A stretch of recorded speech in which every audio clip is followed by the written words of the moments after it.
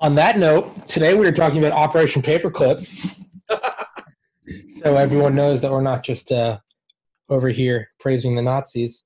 I can go to like 4:30. Is that good?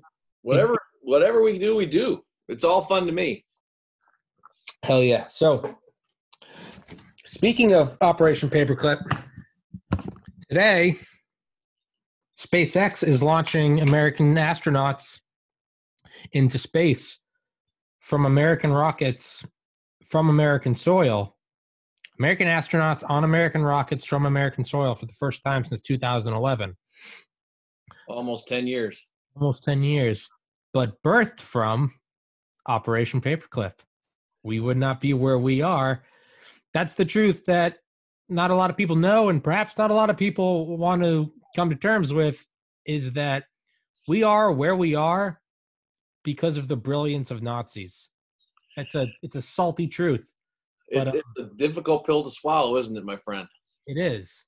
It's so for what everyone people that don't know, Operation Paperclip by Annie Jacobson is an awesome book. Really, any part of it's awesome. But starting right after the Germans surrendered, the Allied occupied forces, I believe is Operation Alsace, and the OSS, the precursor to the CIA, was over there, and we through different scientists, different intercepted papers, weapons caches, and I guess actual hardware, we start to realize just how far ahead the Nazis were, and later would illuminate just how bad of a military military strategist Hitler was, because he had the bee's knees in technology, but still managed to lose. He sure did. Something else that kind of precedes that is what a lot of people don't know is a lot of very famous companies today were the companies that were building Hitler's war machine. Porsche, tank engines, the Bayer company and the AG Farben, chemistry weapons, the chemical weapons. We don't even think of it. And those Nazi uniforms that looked so sharp and sinister. Hugo Boss. These names today are very prestigious, and boy, some of the most sinister outfits ever worn by human beings in time of war or peace, designed in part by Hugo Boss. Yeah, who still makes some of the finest menswear in the world. Yeah, I mean, when you think about that, I have a couple of Hugo Boss suits in the closet. I'm not too eager to put them on. Yeah, they've got the same label as Himmler. Yeah, yeah. But really, I mean, it wasn't just that they had like relations with Nazis. IG Farben helped construct Auschwitz. Yes, they helped construct and design because, hey, if we're gassing all these undesirables anyway, why don't we do some experiments on them? Think about how much it takes to bring how much money it takes to bring a drug to market. We got phase 1, 2, 3, and 4 trials. It takes roughly $1 billion in a decade. It is expensive. Yeah. And didn't they have the patent on Zyklon B? Yeah. Yeah. The guy, I cannot remember his name, was working for the German government. I mean, technically the Nazis, but even then, he was just a guy that was working to produce a pesticide, so that a stronger pesticide, because pesticides or pests damage crops and damage, I guess, German property. So, do the German thing and just throw science at it until it's fixed. And he was actually awarded 1 million Reichsmarks because this pesticide he produced was so powerful that he was ashamed, because he was like, it's too strong. They're not going to be able to use it. It kills too much living matter per gram, or whatever their metric was. Yes. He was awarded a ton of money because the Nazis were like, ooh, baby. And that went on to gas 6 million Jews. Unbelievable when you think about it. And a whole nother podcast is the Catholic Church's involvement in all of this. And there was that priest who was in charge of clean drinking water, and so he got a look at what was going on at the gas chambers and tried desperately to alert the Vatican, and whether he actually told the Pope or not, that's a whole nother fascinating topic. Yes, that is. I didn't even know about that. Yeah. That is another podcast. But here Hitler's got Porsche and Ferdinand Porsche and Volkswagen designing, which just means the people's car. Yeah. And the Volkswagen Beetle was designed in part by Hitler himself. Yeah. Wasn't it Audi? Doesn't Audi have German roots? Yes, absolutely. Yeah. Volkswagen and Audi are like Cadillac and Chevy. They're related companies. Jesus Christ. But you know what the disturbing thing is the more you listen to that book, is that you learn that, not that it's really like an applicable piece of advice, but maybe it is for some people. What I learned from it in a sort of dark way was, okay, if I ever want to work for a dictatorship or I ever plan on doing something truly nefarious in life, just make sure I'm the best one at it ever, because the highest bidder will take me instead of putting me in a noose. Well, you're right. And when you think about where the Nazis were so far ahead, I mean, things people know about, like the Panzer tank that would shred a Sherman tank. Yeah. Our only way to defeat these Panzer and Tiger tanks was 5 or 6 Shermans had to attack it from behind. Overwhelm it from behind. And that was pretty much true across the board. The difference, the only reason we won the war was production capacity, because we could produce and transport and support 5 or 6 German or Sherman tanks for every Panzer they could produce and fuel and support. It's the only way we made it. And the jet planes that the Germans were flying towards the end of the war. Yeah, the Messerschmitt. Yeah. The literal first jet. Yep. And they're flying these things. We had no idea. Yeah. There's reports of pilots going up and being like more confused than anything, because they'd be like, where's the propeller? Yes. And then this thing would just tear away. And it was like, what the hell is that? Could have turned the tide of the war if they could have produced enough of them quickly enough. And used them correctly, because what were they using them for? Because I always get them mixed up, but they were using them for one thing, and if they had done the other, it's either they were using them to drop bombs, and if they'd used them to and then if they'd used them to intercept planes, they would have, or they're doing the opposite, they're intercepting instead of bombing. Whatever they were doing, had they done the opposite, I think even Eisenhower said, and LeMay said, he said this in like 1950. He's like, World War II would still be going on. He's like, it didn't matter if we threw 10,000 B-17s. If these, freaking alien technology Messerschmitt 262s.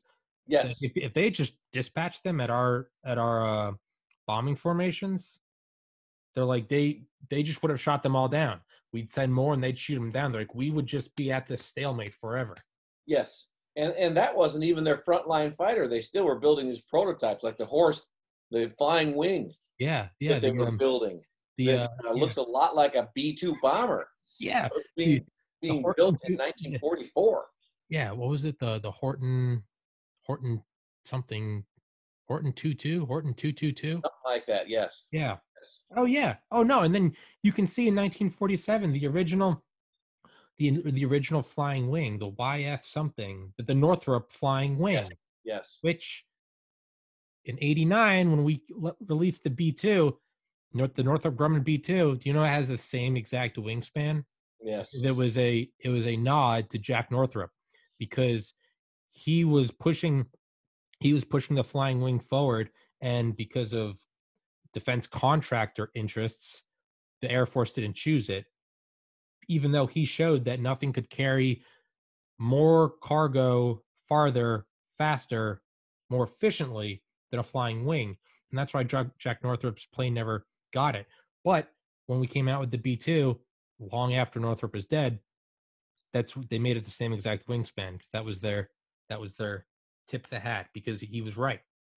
And in fairness, of course, the German flying wing did not have stealth like the B-2, but it was the same principle. Well, and totally revolutionary. And I think there's one in the Smithsonian in Washington, D.C. Really? Yeah, I believe there is.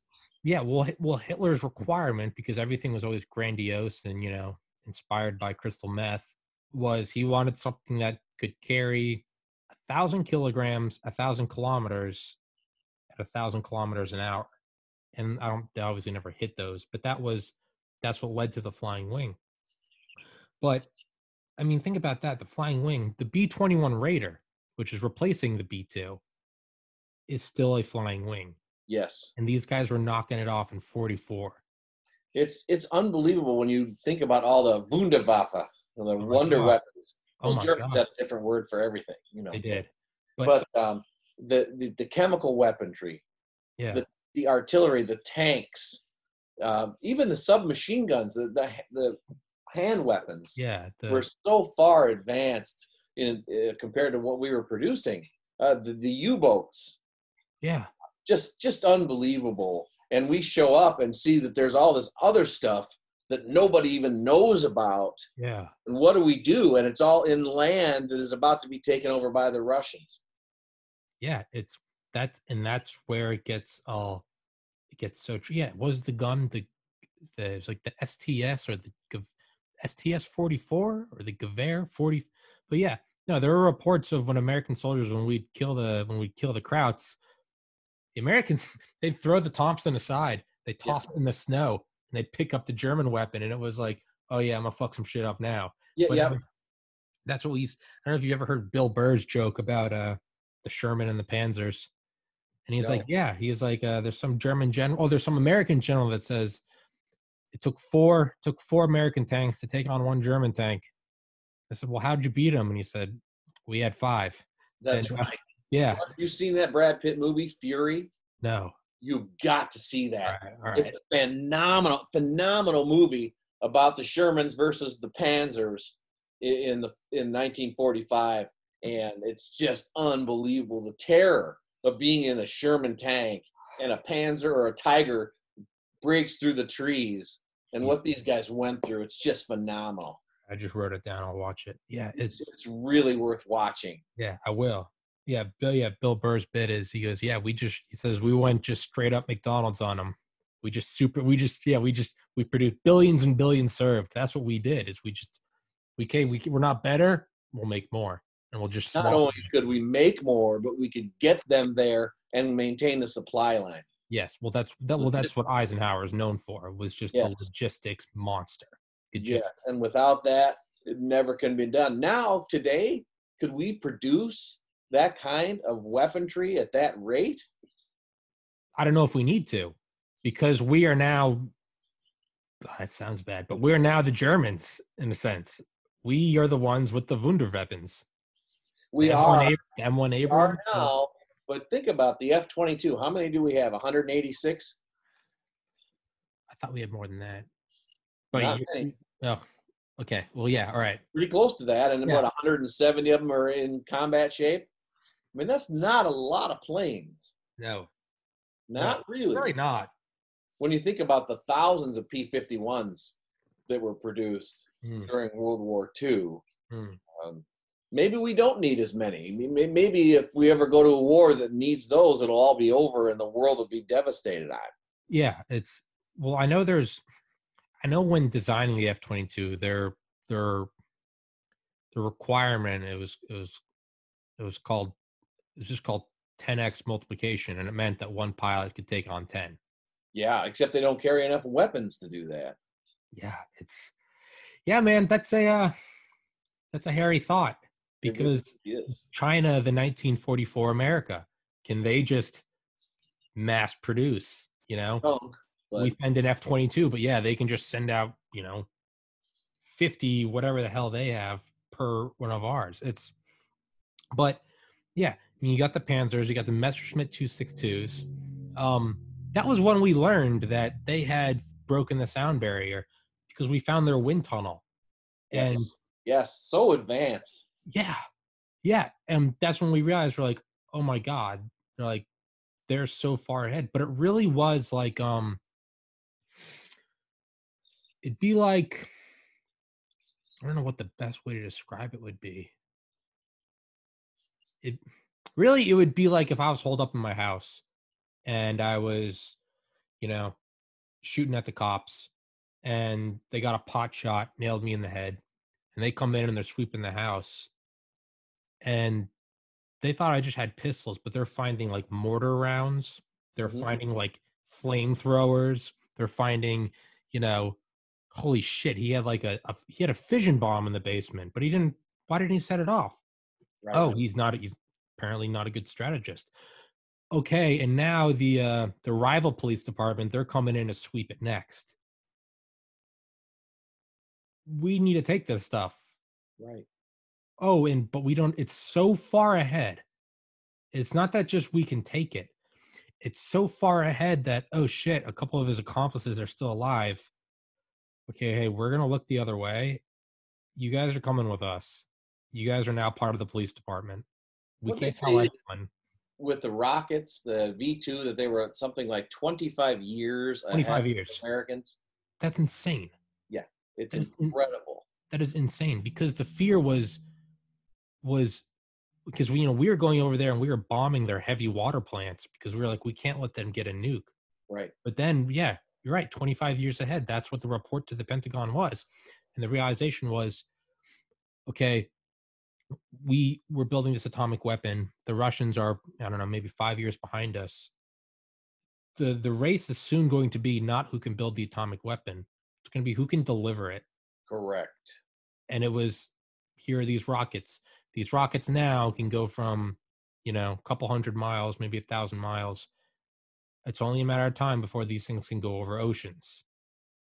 One of the most interesting scenes in the whole book was when the Nazis were gathered at that castle in the winter of 1944, launching V2s off of the lawn of the castle. That is celebrating, and they were so excited and so prideful that they had tears in their eyes. That's my favorite imagery in the book because it's so dark. It's so surreal. I've thought about Operation Paperclip, and I've thought, like, would this not be a good, like, Tarantino movie? Sure would. It'd be phenomenal. It would be amazing. But, like, yeah, they're at Castle Varlar, and it's like, I mean, it's literally the equivalent of, a tuxedo, like a red carpet affair. It's all the top brass are there, all the wives, all the Nazi regalia, the 100-foot tall curtains with the swastika and the eagles and the candles and the long dinner tables and 5-course meals. And then what they do is they're announcing, you get the Iron Cross for doing this and your exceptional efforts. Band plays, lights go down, the big curtains open up, and it's looking out onto the lawn. And you're on this 800-year-old castle. And they're looking out onto the lawn, and it's a starry night. And you have these massive things that are, they're sweating off the steam, these 50-foot tall things full of liquid-fueled rockets. Yes. Which took us a while to manage. And they've got 200 or 2,000 pounds of TNT on the tip. And then they take them, and it's not just that they have these. They have all these. And the imagery is they have spotlights on them and stuff, and they're just out on the field, and it's quiet, and everyone gets quiet. Oh, are we doing a test launch? No. We're launching this at a city right now. Sure. Shakes off, thunders into the night, and they bring up on the map, this is going towards this city. They're crying. It's wonderful. They drink a couple more toasts. Gets quiet again. The curtains open up. The next one goes off. But these were live missiles going to actual targets. And they knew it, too. It's not that it was sanitized. It is, I'm glad you brought that up. That is just, I mean, if that is not some just like Nazism in a nutshell, just complete detachment from humanity with the impressive technology and the dramatic, almost occultish affair. It is fanaticism. And the problem is they weren't fanatic and like barbarians. The problem is they were brilliant. That's what the problem was. It's very much so. And you can hear Wagner playing in the background, and I'm sure that Speer designed, like you said, the spotlights and everything to be very dramatic. Yeah, and those rockets are roaring into the sky, and here they're almost defeated. They just don't know it. Yeah, they haven't accepted. Because the rockets couldn't possibly be produced fast enough. Yeah, and that's the other thing is produced in Nordhausen, under the mountain mines where they brought Jews in there, and they were afraid that if they gave them tools that they would be able to do an uprising. So they just had to bore out this mountain complex by hand, and that's where the rockets were produced.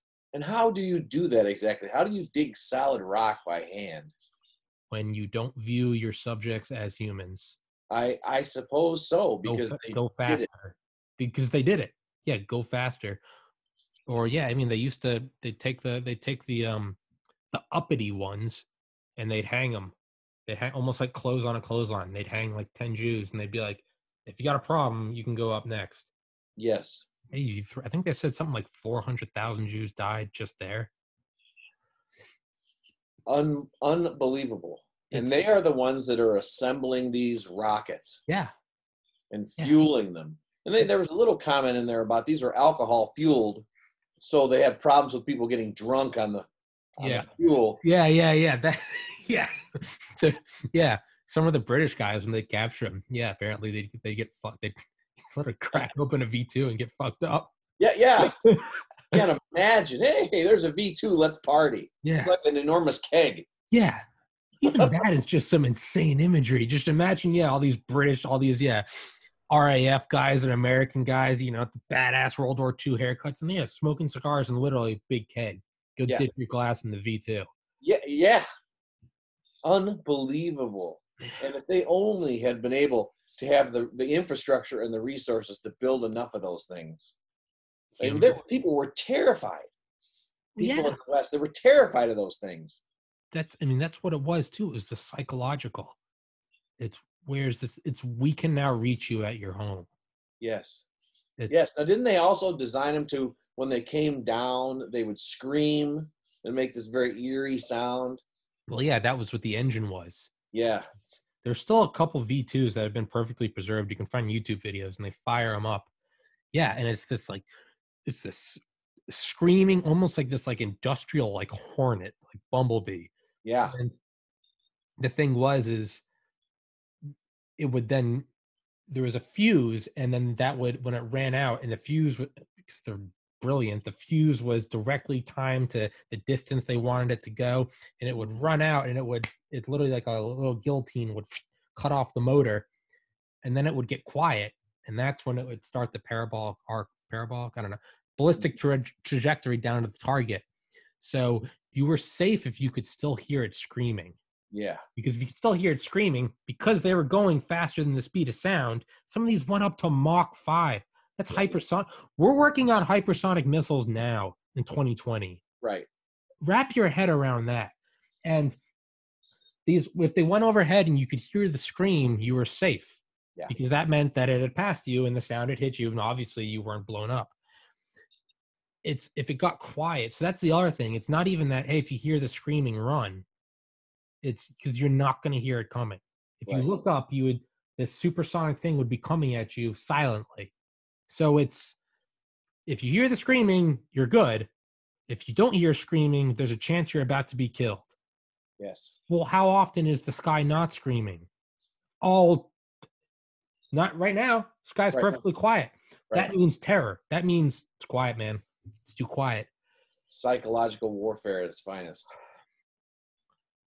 And you got to think, man, what if they had not tried to invade Russia? Probably be swastikas flying over every city right now. Certainly in Europe. Certainly in Europe, sure. I don't think Hitler ever envisioned invading America, but who knows what could happen. Yeah, he did. What could have happened. Yeah, it's not an Operation Paperclip. I'll find it for you. There's an awesome YouTube documentary on it, but dude, he had a whole plan. He had a whole plan. And he was going to turn on the Japanese because they were the next undesirables. Well, and that's another great TV show is The Man in the High Castle. Have you watched that? Oh, I've heard of it. I know what it is. Oh, man. I need to watch that too. All right. That's an alternate history where Germany and Japan invade America and conquer it. And it's about life under the Nazis and the Germans and the Japanese, and it's great. And they have like it's in the 50s, but the Germans have supersonic commercial airlines and all this advanced technology, cell phones, and the things that we didn't invent for 40 years. Jeez. And it's just amazing. You will really like it. Okay, I'll watch it. I've got time. But the big question here that I have for you, is they've got the V2. They can deliver weaponry over the continent. And they have these stores of this tabum gas. Yeah. It's just sitting. It's deadly. A drop on your skin and you're dead. You don't have to breathe it. It just touches you and you're dead. But the two never get put together. And this gas sits in storage even as the Americans come across the Rhine into the heart of the German Empire, and it's never touched. Why is that? I remember I've listened to that book 3 times now, and that's something that always, I don't have an answer for that, because that's not just like, I mean, I'm not a military strategist, but everyone knows you don't invade Russia in the winter. You just don't. Right. You don't. Napoleon taught us Napoleon, that, right? Even Cold War, the planning was, hey, no, no. If we're gonna do it, it's gonna be an American blitzkrieg starting in like April, finished by August, because you just don't do that. So like that's one thing where it's like someone with a biology degree like myself, I can still look at it and go, yeah, he's an idiot. But that one makes no sense to me. I don't know what, I mean, I don't know, because it's clearly not a matter of like last resort, because it's clearly as we're dealing with Adolf Hitler. Like there's no not a moral issue. Yeah, it's not a moral issue. It's I don't know, because you have this thing that is, I can never remember the name, tab and gas, and it's far more effective than anything they tried previously. And they have the V2. Yeah. And the British were actually, what was the government? They're handing out 5.4 million gas masks? Yes. Is it an operation that's still classified? Did we send in the OSS? Did the British send in, what was their special operations executive? MI6 eventually. I don't know what it was before MI6. Yeah. Well, their group, Annie Jacobson's other book, Surprise, Kill, Vanish. Yeah, Surprise, Kill, Vanish. Yeah, it's about that, about the original sort of black ops. That's the only thing I can think of is something, but why would that be classified still? I don't know. And I know they mention in the book that Hitler did not approve of biological warfare, but I can't imagine that he would have stopped them when Berlin was being threatened, or when the Russians were pushing them back from Stalingrad. I don't understand. I'm very thankful. Yeah, but it doesn't make sense. It doesn't make any sense. And he was not shy about using his wonder weapons. No, you're right. He did have a weird thing against, I don't know if he thought it was like not proper war. Well, remember, he asked in World War I. I was about to say, Hitler served in World War I. Mm-hmm. But just looking at his psychology, I don't see him being like, it's not gentlemanly. I see it more like, there are cases in World War I where they release the gas and then the wind changes. Yes.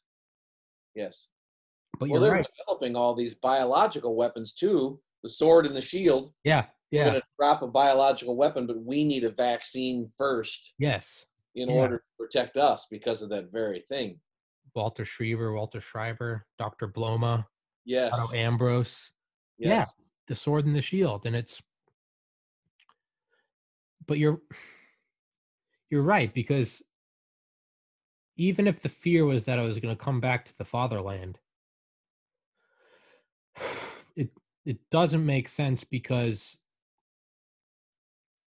when all else is failing, why would you not fire it all off? I just don't understand it. I mean, and if they had, it could potentially have had a serious impact on the Allied invasion. Imagine just the fear. Yeah. Hey, just drop a few of those on Normandy. Yeah. Can you imagine that? Yeah. Were you torn apart by 50 cals? No. Instead, he bled out of his eyes and choked on his own vomit.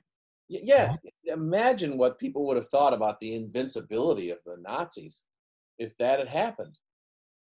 But they just didn't do it. And it's just sitting in this hidden storage facility in the mountains. You know what it might have been is, you got to just love the rat bastard nature of the Nazis. And I say love sarcastically. they started little noses sniffling. They started to realize that Germany wasn't winning. Right. And they're not stupid. They knew what they were doing was ghoulish and that they were going to be hung. Yes. The smart ones, what did they do? They started burying documents. They had their little rainy day funds. Hey, I've got this I know how to build the tail fins for the V2. I'm going to put that over there because in case those good old American boys come knocking on my door and tell me I've got a one-way train ticket to Nuremberg, well, I'd like to have a word with Eisenhower or Patton. Hey, I've got these weapons because I know you guys want to fight the Russians. Right. And these guys they're not stupid. They know what they're doing. They see the geopolitical chess pieces. In fields and in caves and in hidden panels in their home, all over the place, which of course we had to run all over the place finding them and then finding the documents because the technology was so advanced. Without both the plans and the scientists, we couldn't duplicate it. It was alien technology at that point. It was, got to have all of them. Absolutely. The only thing I can think is maybe whoever was in charge of these individual programs, it's because I know for myself, I often think of like, oh, I'm like, there's like Hitler, Himmler, Goring, Goebbels, a couple others. And I'm like, and those were the Nazis and everyone else were just foot soldiers. They had tens of thousands of scientists. Oh, yeah. This wasn't a small operation. So because that, this thing was broken apart into just everyone oversaw their own piece. The only thing I can think of, I never thought about it until just kind of what you started saying, is that they didn't use them because they're probably like, if we use these, okay, maybe there's a chance we hold off the Allies and the Russians. Or we don't use them, piss them off less, and we have this thing that if they haven't seen it, it's still this secretive goodie. And it's, hey, I've got this thing. Maybe you want to bring me to America? Do you think Hitler knew about Tabin gas? Or was that something that they kept from him? That's a good question because, again, they were all sniveling little fuckers. They were self-interest above everything. Oh, yeah. I mean, what did they all say when they'd be interrogated at what was it, the jail Ashcan? You should really execute him. Yes, right. He's a bad one. That guy. I'm your buddy. That guy right there. That's an insidious. What are they called? One of the guys. He has an iron heart. All right. Yes. And then he'd come in, and the other guy would go out. Listen, I'm not perfect, but you want to know who's a fucking demon? Yeah. These fucking bastards, dude. It's so. That being said, I don't know. Either you're right. Did Hitler know about it, or did Hitler say, because remember, Hitler didn't leave the Fuhrer bunker for. Once he went down, he was there. He was there permanently. Committed suicide there. Yeah. So, I mean, maybe he's giving out these orders, fire the Tabin gas. I mean, all I can think of is some guys get the orders and they're like, okay, this might do it. This might work, but we're pretty sure that we're about to get fucked. Let's not fire it. Well, we do know that in the closing days of the war, that Speer and Donitz and the others disregarded Hitler's orders to destroy everything. Yeah. But you would think that this would have been substantially earlier where they had the opportunity to launch these chemical weapons and just didn't do it.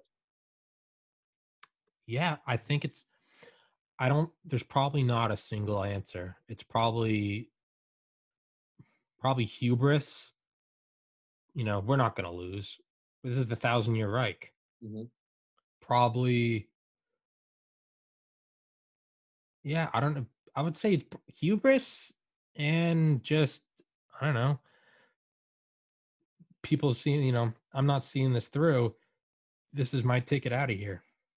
This is my ticket to America. I don't know. I really don't know. I would say hubris is the reason why it wasn't shot out earlier. Tabin gas V2 is just for one example. Mm-hmm. And then, I would say saving their own tails for the latter part. No question that they all were every man for himself. those dirty fuckers. Oh, I know it, and it worked. It worked. And that's the thing, is it worked. I mean, some of these, like Werner von Braun, became a legitimate American, loved American hero. But he fully participated in that slave labor to build those rockets. He knew what was going on. Yeah, Paul, I got to use the bathroom real quick. I'll be right back. Yeah. Talking about these Nazis.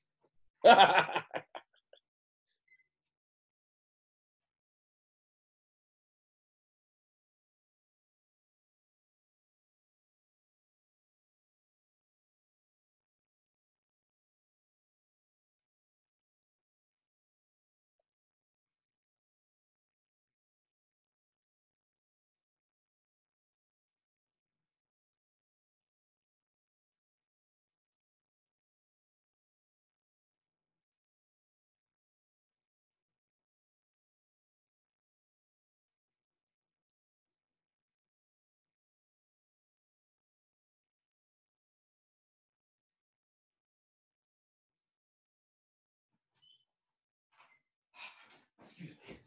All right. Yeah, and it's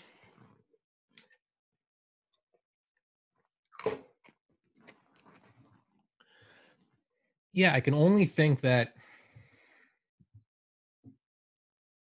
I mean, I can really only think it was them saving their tails as to why this stuff wasn't, because there was a dual tail saving endeavor. One, destroy everything so that they can't say, hey, look what you did. Right. Which is just terrible, because that means that they knew what they were doing was bad. Oh, it wasn't even like they were truly like psychopaths. Like, what do you mean? These aren't people. The Juden. No, man, they changed the names in the books to the human experimentation. Adult males were pigs. Yes. Adult women were mules. Yes. Kids were what, like mice? Yes. So they were burning all this shit, destroying all this shit, executing as many as they could. So that right there is going to inhibit the use of these, right? Because if you're blowing up the mines and shutting everything down, okay, well, right now you've just cut off the supply line. And then it's also, they're gonna be more willing to let me come to America if I haven't gassed 10,000 good old boys from, Idaho, some American boys that bled out and choked on their own vomit and had their skin burned off. Like, I'm already in hot water. Like, that's the only thing I could think of is, or, maybe you only have so much of these weapons. If we use them all, I don't have any bartering chips, Yeah, but at the very end, they still tried to hide it. I mean, that chemical factory that they converted to make it look like it made soap. Yeah. And they even handed out soap to all the GIs and everything to keep buddy with them. Yeah. Here's some free soap, and these guys hadn't had a bath in a month. That part creeped me out. Yeah. Otto Ambrose, the guy that never stopped smiling. Yes. Yes. You must stay clean. It is very important to stay clean. And all the euphemisms he was using for Jewish impurities, even one speck of impurity in the rubber could blow out a tire. Yes, exactly right. Hygiene is very important. Hygiene is clean. Yeah. And he has these two shaved head skinny Jews. Well, I'm providing them a job. I've provided them with skills to go back to their country. They learn these skills. They're not prisoners. Oh, you're right, man. It's very serial killer-ish, right? They truly believed in the concept of the Untermenschen. Yep. They really believed that. Yeah. And if you weren't whatever the true Nordic ideal was, then you were Untermenschen. Yeah, dude, some of their some of like Mengele's notes. You know, the Judenkin looks very much like a human. It has 2 hands, 2 eyes, has all the same organs actually, but it has no self-awareness. It is an animal. Holy shit, dude. And you know Holy what's shit. really scary about that is a lot of that, the eugenics that the Germans were working on, was very popular here in the United States. Yeah. Yeah. Hitler was the 1938 Time Man of the Year. Yeah. Yeah. So it's not like we were sitting back at the time saying, oh, what you're doing is bad. Not that we knew about the concentration camps, but we knew about the racism, the Untermenschen, the genetic purity goals, the eugenics programs. We knew about all that.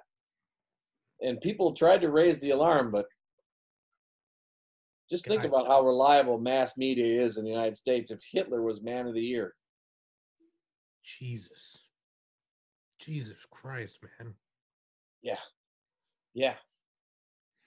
The evil, how you turn an entire nation into the evil. I had an older lady who went to our church. Who was we kind of adopted her for a while towards the end of her life, and she told about she was sitting in Sunday school one day, and the SS broke into the room, took down the crosses and the pictures of Jesus, and put up pictures of Hitler, and says Sunday school is over. This is now the Hitler Youth, and the Sunday school teacher objected. And they took the whole class out in the street and they shot the Sunday school teacher in the head right in front of everybody. And she said, that's how I learned about who Adolf Hitler was. And this is early on, even before the war. Dude, Paul, you and I are going to need to have like 1,000 podcasts. We should just trade books back and forth because I've got a million things I want to talk to you about. I just started one. What? I agree. She was an interesting lady. She also said that one day towards the end of the war, she was cutting across a field to take food to her family, and that a British Spitfire strafed her, tried to kill her. And she's a 10-year-old girl. Yeah. And that's how much hatred there was that a British pilot tried killing a 10-year-old German child. Yeah. I mean, what did Eisenhower do? He went and grabbed all the townspeople by Auschwitz, Dachau, Birkenau. Yep. Like grabbing a dog and putting their nose in shit. Yeah. Well, the Germans were told that American soldiers had blacks with them, and the blacks were going to rape all the women and burn down the towns and everything. And she said that actually the American soldiers were very nice, but that they were terrified of them because of everything they've been told. Well, I mean, again, to be at a point, that Nazi indoctrination, and there's no internet, there's no Wikipedia. No. Hitler, you can't even, I mean, really, unless you're well educated, you don't even know about the past. You don't even know about other past tyrants, how this has happened. No, and she's living in this Bavarian village where she had never seen a black person. Yeah. Until the U.S. Army arrived. Yeah. So I mean, you got to think. I mean, you are an extension of whoever's in power. You're told what you need to know, and that's all you need to know. Hey, right. Rah rah. This is right. This is this is it, and this is that, and and then and the Americans are going to come and they're going to lie to you. So what are they told? Hey, you're burning people alive and gassing them. Yeah. Shut up, GI. Right. I know you're just lying to me. Right. But we'll never know how many of the German people actually knew what was going on. But it was sure a lot more than just a few SS guards and Himmler and Goering and those guys. Yeah. It had to have been. They had to have supplied those camps. They had to smell what was going on. Yeah, it's a lot of people knew. A lot of people knew. I'm a couple hours into an audiobook called KL, which I guess is the German name for the concentration camps, which is KL. That was the abbreviation. But it's a book. It's like 33 hours long, but apparently it's like really the only book out there that is purely about German concentration camps, not other concentration camps in the past, not even about the war. It's just about how these things came to be. And I'm about 5 hours into it. I'll send it to you. Yeah, sounds interesting. Yeah, Nicholas Weissman. But it starts in 1932, Yeah. 33. And it's really the first time I've ever heard really an in-depth. Again, it's nothing about the war, it's nothing about that. It's Hitler coming to power and sort of just how this was implemented. There's no argument.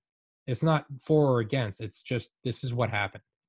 And I mean, dude, it's a lot like it's boiling. It's the slow boil of the frog, right? You put the frog in boiling water, it hops out. But if you put it in lukewarm water and just crank it up, it'll stay in there until its skin's bubbling.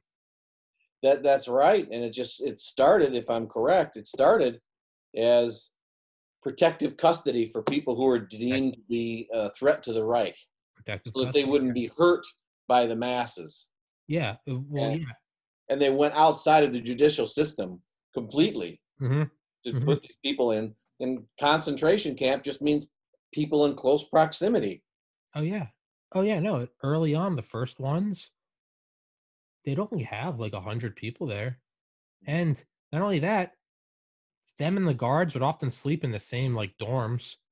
There are stories of the guards smoking with the prisoners, drinking, eating. Yeah, yeah. Oh, you're from there. Yeah, my sister's there.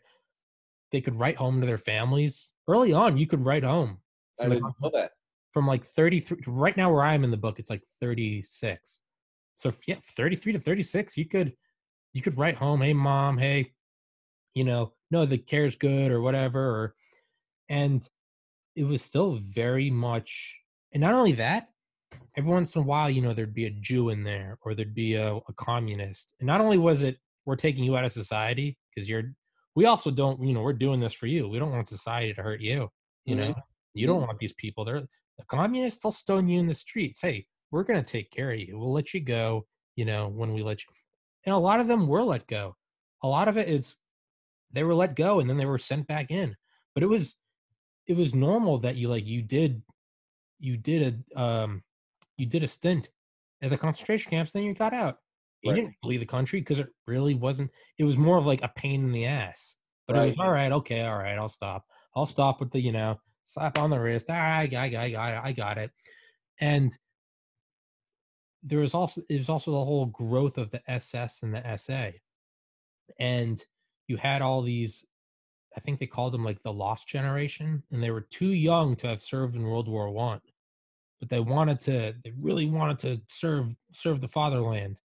And you couple it with economic downturn and Treaty of Versailles, and it's really like how can you come serve your nation? Well, you can come work in these camps, and a lot of these guys were just they didn't fight, never fought in a war, but they were so amped up to just I want to protect the fatherland. You need me to rough them up? I'm going to rough them up. I may even rough them up a little more. We're doing Yeah. it for the fatherland.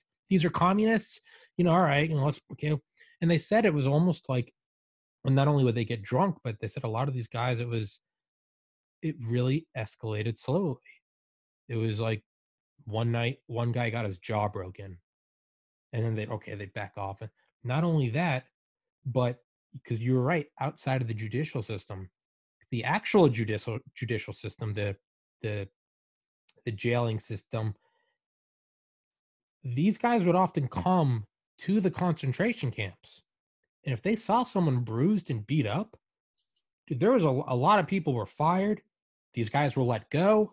There was a lot of like German oversight.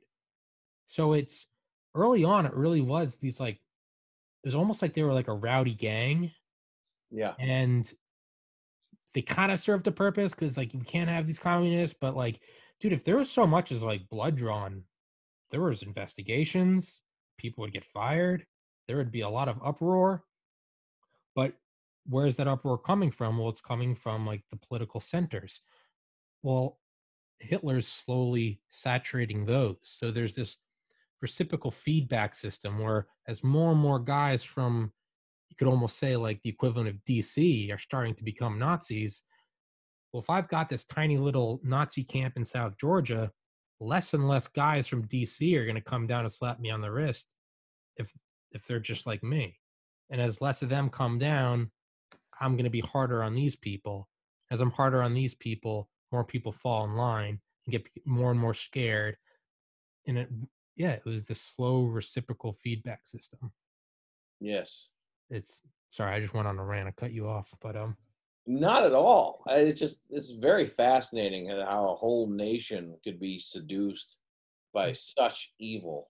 And it is. you're right. It has to be one tiny step at a time. That's what it was. And there was a lot of pride. It was, you know, you work at a concentration camp, and it's so you're working for the fatherland. You know, you joined the army. It'd be like joining the National Guard. All right, thank you for your service. It was that kind of thing.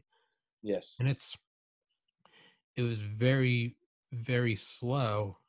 And they also started to call it what did Himmler call it? The cement of blood. It's you start to get these guys to do it together. You'd all get really, really drunk one night.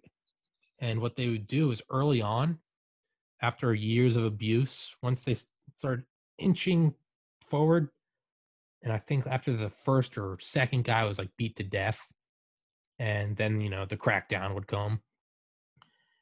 Finally, they were like, but they got like a taste of it, and these guys are like, "This is our war."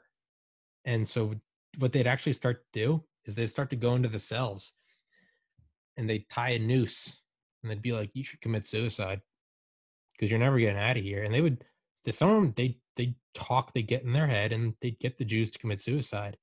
And as more and more time went on, they'd even go in with a pistol and a single round and leave it there.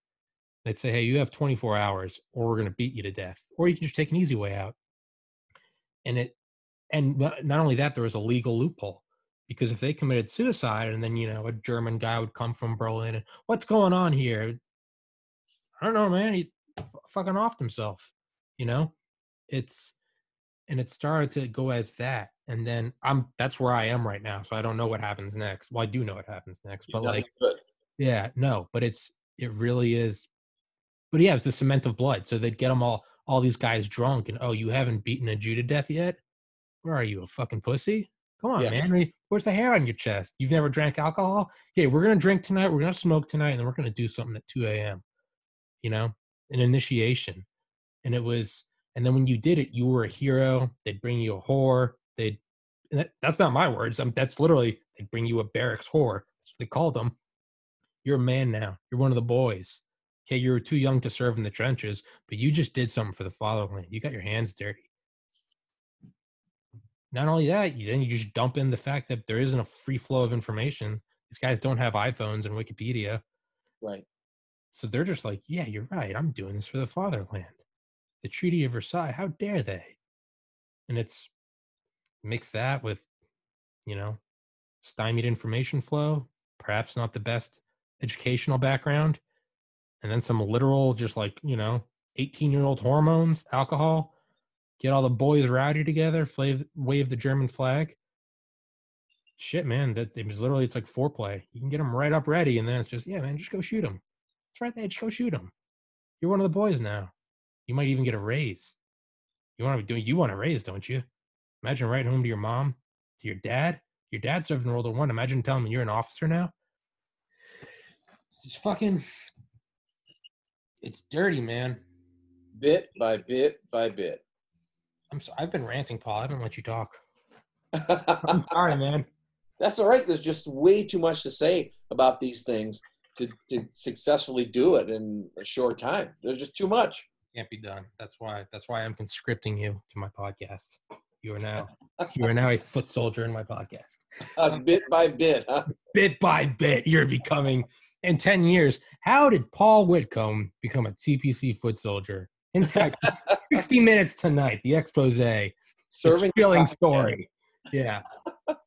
Yeah, man. It's but there's another book. It's the Nazi occult. Yeah. And it's how a lot of them believed that they were truly invoking like the ancient Nordic gods. Oh, absolutely. It's and there's some weird shit. You get into like the SA, the SS, the Hitler Youth, and then the same dates. It starts in 33, 34. You grew up right after World War One.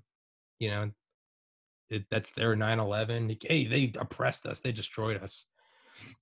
You slowly start to see just this,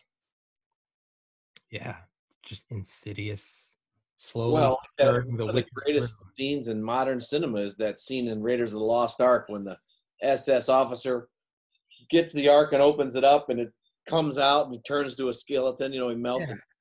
But there's some truth to that. They really were scouring the world for these mystical artifacts, like the spear. The spear that pierced Jesus, and the Ark, and all these things. Yeah. Now Hitler didn't put much weight into it, but Himmler was really into it. Oh, an insane amount. And he thought that would make the Nazi armies invincible. I need to send you that book too, The Nazis and the Occult. Yeah, what was the name they had? I can't remember the name. They literally On a Nervous Society. Yes. On a Nervous Society. Yeah.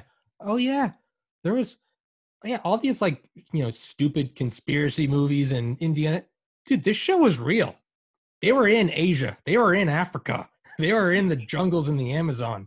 They were in India. They were all over looking for these things. All this runic shit. And it was, you'd put runic symbols on what was it? The Nazi bell? Yeah. You ever heard of the Nazi bell?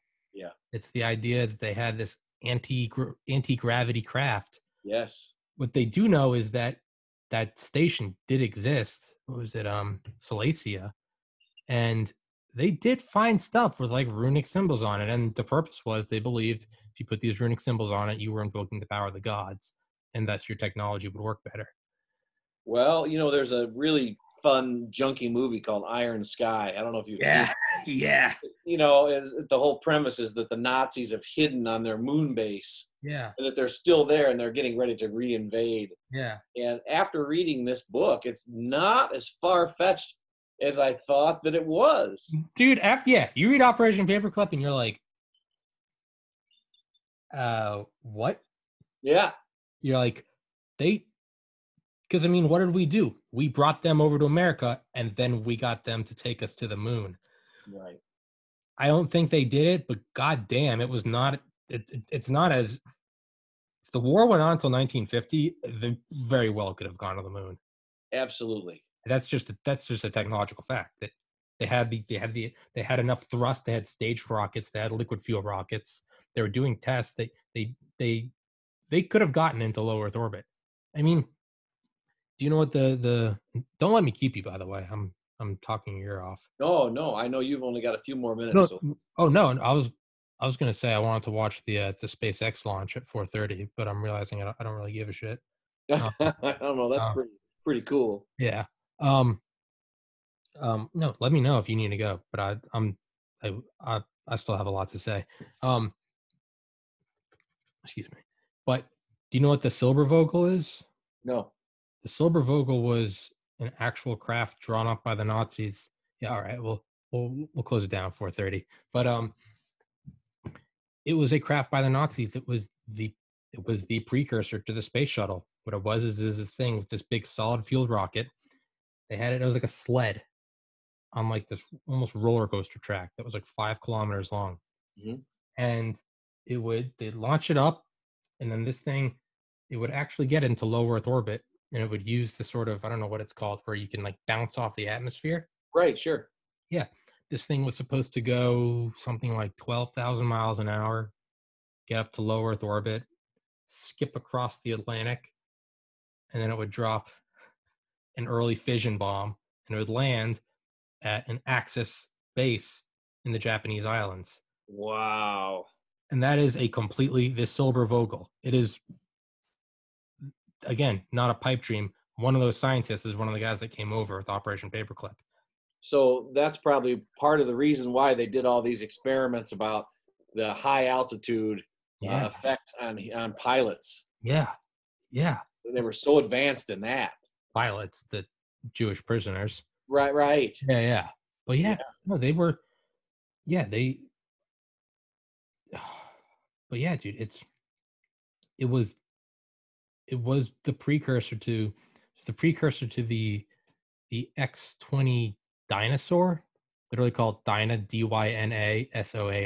SOAR. Yes. Stupid name. So that was a Pentagon plan in the early 50s, and they were going to take this thing, they were going to put it on top of one of the Redstone rockets, which was just the bastard child of the V2. Yes. And you were going to launch this thing into space, and the idea was this thing could fly around the world, perhaps even take pictures of the Russians, see what they're up to, and maybe drop something. But that plan is directly from the Silber Vogel, which was, and the X-20 Dinosaur is the precursor, the same division that would go on to create the space shuttle, a reusable space plane. Wow. Dude, this was like 1943, 1944. But the problem was they didn't have the armament that they wanted to drop, which was a fission bomb. Well, they considered that a failure, thankfully. Jesus Christ.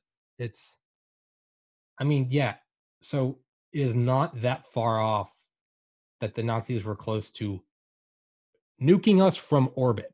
Yeah. It is totally defenseless against that kind of a weapon.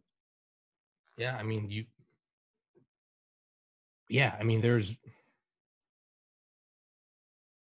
So, when you take everything we've said in this podcast into consideration, Operation Paperclip, it does make sense. You've got to... Because, okay, we get rid of the Nazis, but what happens when the dirty Soviets get all this stuff? And we're still fighting a war in the Pacific with the Japanese. Yeah, it's not over. Germans have got guided anti-ship missiles and all these other weapons that we've never even dreamed of being able to design. Here they are. We have to use these for the war effort in the Pacific. I just remembered, it's actually where I was born, Portsmouth, New Hampshire. Do you know in 1945, like right before the Germans surrendered, we actually intercepted I think we brought it to Portsmouth, but we intercepted a German boat carrying the pieces to a U-boat and all the plans, as well as all the plans to V2 rockets that were going to be launched from U-boats, so early SLBMs. Yes. And they were bringing them to Japan, almost as a sort of, the Messerschmitt 262, a complete one of those, was in that submarine. A bunch of the Wunderwaffe. So they were literally the Nazis were literally like, okay, hey, we're down and out. Yeah. Hey, Japan, be a little insurance plan. If you guys can piece these together, have at it. Absolutely right. I'm not using it, but Jesus, dude. Yeah, even now, just saying all this, you really start to realize, like, dude, Germany losing the war is very much like James Bond, like snipping the wire with 1 second left. It's very much like that. A terrifying amount. It is. And if they hadn't opened a two-front war, you never know how things might have turned out. Or if he had managed to cross the English Channel and invade England. Or if the U.S. hadn't successfully taken out their heavy water plants. Right. The Russians had a fission bomb. Imagine an early nuke. Imagine a Hiroshima. But imagine if the name we all knew was like Normandy. Yeah. Absolutely right. A totally different world today. Jesus Christ in heaven. Paul, I can tell you're burned out. I'll let you guess. It's so much to think about. Yeah. It's overwhelming. It is. Yeah, man. I'm gonna send you 2 books: Nazis in the Occult and KL. You should just dabble. Nazis in the Occult is like a 1-day listen. It's like 5 hours. KL is like 40 hours. So listen to that what you will. I'm not even through it, but I would love to do a part 2. We can keep talking about Nazi wonder weapons. Boy, there's just so many things to talk about. Guided missiles and flying wings, ballistic missiles, and just the list never ends. It's Jesus Christ. Yeah, you should look up the German railgun. Yeah, I will. They were planning a railgun in 1944. It was going to have a power plant the size of a city. Wow. Railguns that we are just now kind of figuring out in 2020. We're trying to figure out how to do that. Okay, I'll let you go, but I want to say, Marvel movies. Have you seen? What the fuck is the name of it? What's the? Is it Winter Soldier? What's the one with Hydra? It's one of the Captain America ones. I'm not sure which, but yeah, I've seen them all. I like them all. Yeah. Do you know the idea of Hydra is actually that they say it in the movie? They've got Scarlett Johansson. She's reading the computer, and it's in 1945. The OSS brought over scientists via the German paperclip. What it really was a brain transfer. They came in and like a beautiful a beautiful virus. It grew and grew, and over 60 years, they seeded America. We thought we were getting scientists. The reality is we just took the demonic virus, like a host that kills an ant. It killed Germany. We took it. It's gotten America, but they didn't want to show themselves. So they kept the American flag and kept it and said we're America. But reality is right now you're in the Fourth Reich, and that's what Hydra is. Yeah, man, it makes you. Yeah. That's something those motherfuckers would do. Oh, you bet they would. That's something they would do. Yes, they would. Well, I hope that's just make the hair stand up on your neck, man. Makes boy. Those patient. They would do it. They would wait 80 years. Patient. Well, some of the stuff that's going on right now makes me a little bit. Go a little. We're gonna chip you and track you. Yeah, we're gonna chip you and track you. Hey, America, just like Germany, we apparently have no problem with bombing brown people. It's as long as you're not blonde-haired and blue-eyed. For the record, that's not what I condone. That's a fact. That's I don't want to get my podcast yanked. No, definitely not. That is just ooh. That makes the hair stand up, man. CIA, all the shady shit they do. Oh boy, that's another series of podcasts. That is a ton of podcasts. Oh, I cannot wait until the next one. I'll text you. I got 2 days next week, and again, I'm sorry for canceling twice on you last week. No problem, my friend. It's always a pleasure. Rest in peace, Oscar. 17 and a half years old. Man. I had to.